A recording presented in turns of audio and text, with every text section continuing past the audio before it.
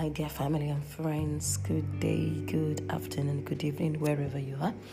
Thank you for joining me again today at Detox with Abby. Yes, on Sunday I was part of the kids team, and what we focused on was the story of Joshua and the wall of Jericho. It was so much fun.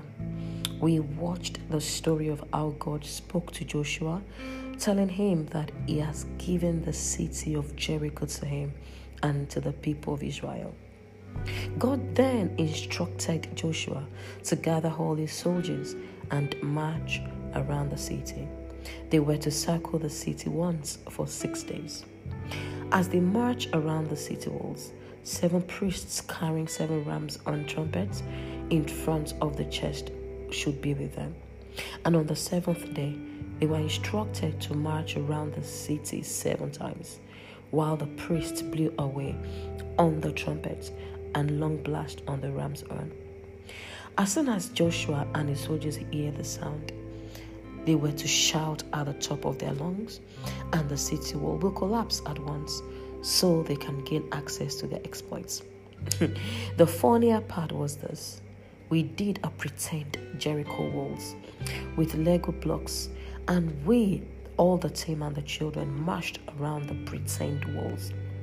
As we reached the 5th to the 6th round, which was the 6th day, I was feeling so tired, and I thought to myself, Joshua and his soldiers, including the priests, would have done a great job walking around the whole city, which must be several miles. They might be tired, but they held on and fully obeyed God's instruction with the help of Joshua, their leader. Eventually, the unthinkable happened. The wall of Jericho came crumbling down. The following are lessons I relearned.